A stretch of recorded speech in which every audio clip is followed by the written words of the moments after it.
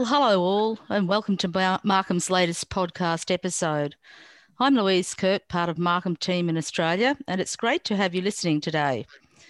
Today, we're thinking about the invisible strength of a great team. And joining us virtually from Auckland is our special guest, Ambrose Blowfield. Ambrose holds a double honours bilingual degree in international business with French and authored the Authority Guide to Writing and Implementing a Marketing Plan. He currently offers world-class personalised sales and sales manager training through his business, salesmasterycompany.com. Welcome aboard, Ambrose, and tell us about yourself and your experience in working with great teams.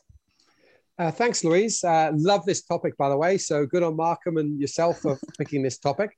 For me, when I look at teams, I was very fortunate. The school I went to performed at a sporting level at sort of national finals type events. So I got exposure to it sporting very young. And then for me, I guess the key moment of seeing what a world-class team looks like was joining Procter & Gamble in the UK, them being the people who manufacture Pantene shampoo and Head & Shoulders and Max Factor and CoverGirl and all of Ulay and Gillette. And they are absolutely a world-class team from particularly a sales perspective, but actually at a global level. The challenge that Procter & Gamble have being a large corporate is how do they apply those team skills at a small level right across 30 or 40,000 workers worldwide?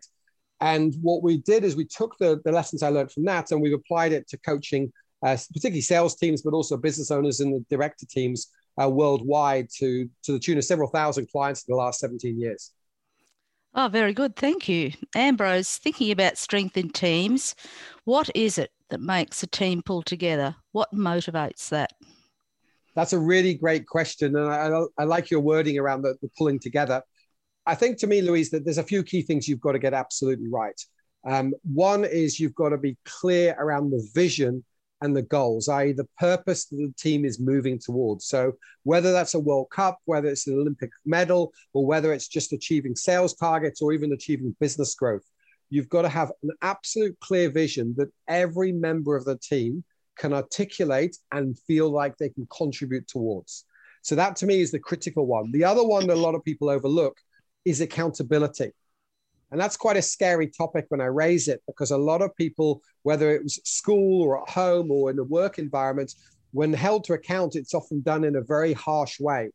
So when I say we need accountability to have a team gel and really align themselves, it's making sure they can hold themselves and each other accountable for the promises they make. And if you aren't able to do that, you're always going to struggle to get team alignment to achieve the overall vision and goal, if that makes sense.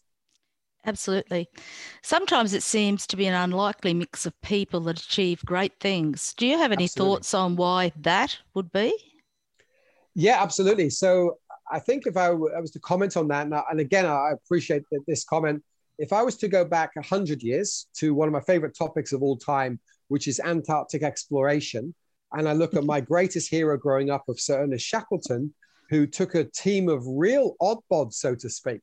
He did an advert in a local newspaper in London saying, chance of death high, total remoteness, chance of success low. And he was looking for the right people for his team. And he literally took 28 people to the harshest conditions in the world at the time at the start of World War II. And then if most people understand the story of Ernest Shackleton trying to cross Antarctica, their boat was beset in the ice and the sea ice, and it got crushed. And there they were, essentially in a bunch of small little lifeboats, miles and miles and miles from everywhere. And I think to me, the fact that they were an odd mix meant that everybody contributed. And I've read so much about that one story. I think it's the harshest environment pretty much any human can physically put themselves in, especially 100 years ago. And it shows that if you've got clear vision around what we're trying to do. In their case, it moved to, rather than crossing Antarctica, the vision then became about our survival. And he managed to lead all 28 out, but they each contributed their aspect or their role. They each had different skills. And I think it's important in any team, especially if you are a mix, is to make sure you leverage off each other's natural strengths, but also each other's personality, which is something we do a lot in that sort of sales and business coaching. Particularly is everybody's subtly different and they need to be communicated and motivated different, if that makes sense. Absolutely, and that's an amazing story. On the flip side, what are the things in your mind that might hold a team back? Now, that's a good one. I guess, obviously, the absence of what I've talked about. So, the absence of a clear vision. I think the absence of a clear culture as a team. So when I talk clear culture, I'm talking about some principles and values that the leader and every member of the team adhere to. So one of my favorite teams in the world, and I appreciate your being in Australia and I'm in New Zealand, having married a Kiwi, I massively respect the All Blacks simply because the culture that they've created based around the culture of humility causes their team to seem to work hard consistently, which is why their win ratio over a century is something ridiculous, such as 78%. And the next best international team in rugby, the Springboks, and I think their win ratios are more likely, I think it's 63% or something. So it's a huge difference from first to second. And when people look at the Springboks team, they would hardly define them as humble by nature. It's just not ingrained into the culture of the team, but the All Blacks are. So to me, you've got to have a really strong culture based on almost the power of beliefs, but certainly principles. And then if I could comment on I guess my first recommendation for any good team is to have accountability. I often see teams waver where there are no consequences for underperformance.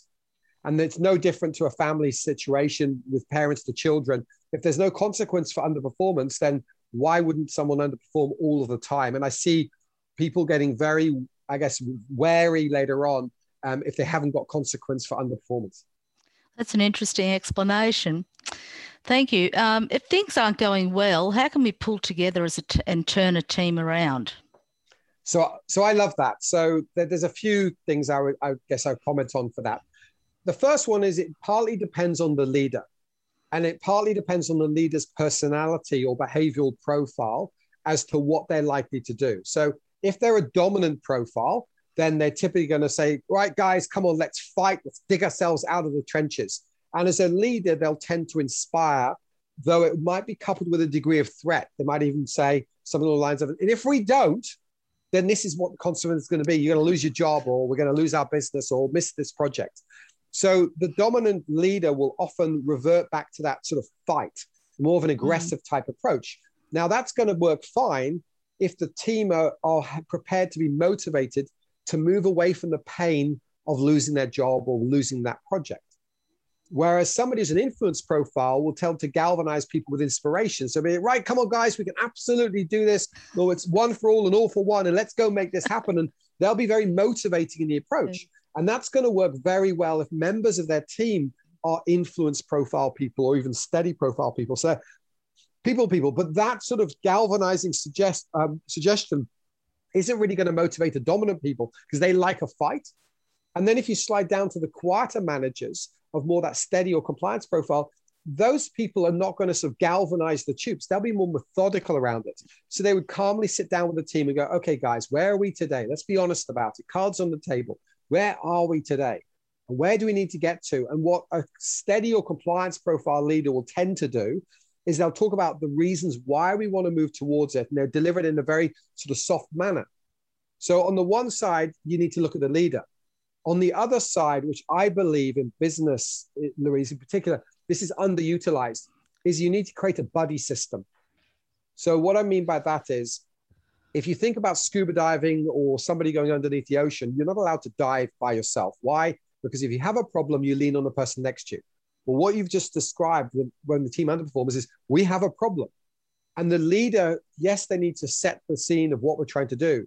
But from a day-to-day accountability perspective, you're better off buddying up two staff members who monitor each other's performance almost on a half-day perspective, maybe not hourly, but every half a day of what activity do we need to do to dig ourselves out of the hole? And that's going to be easier peer-to-peer rather than superior manager to subordinates. In the same way at school, peer pressure is often more powerful and more motivating, or for that matter, demotivating at school than having the school principal or the school teacher try to galvanize long-term behavior. Yeah, so it's interesting the combination of different strengths actually go towards forming a great team. That's so good, Ambrose. And how can our listeners connect with you and if they want to find out more?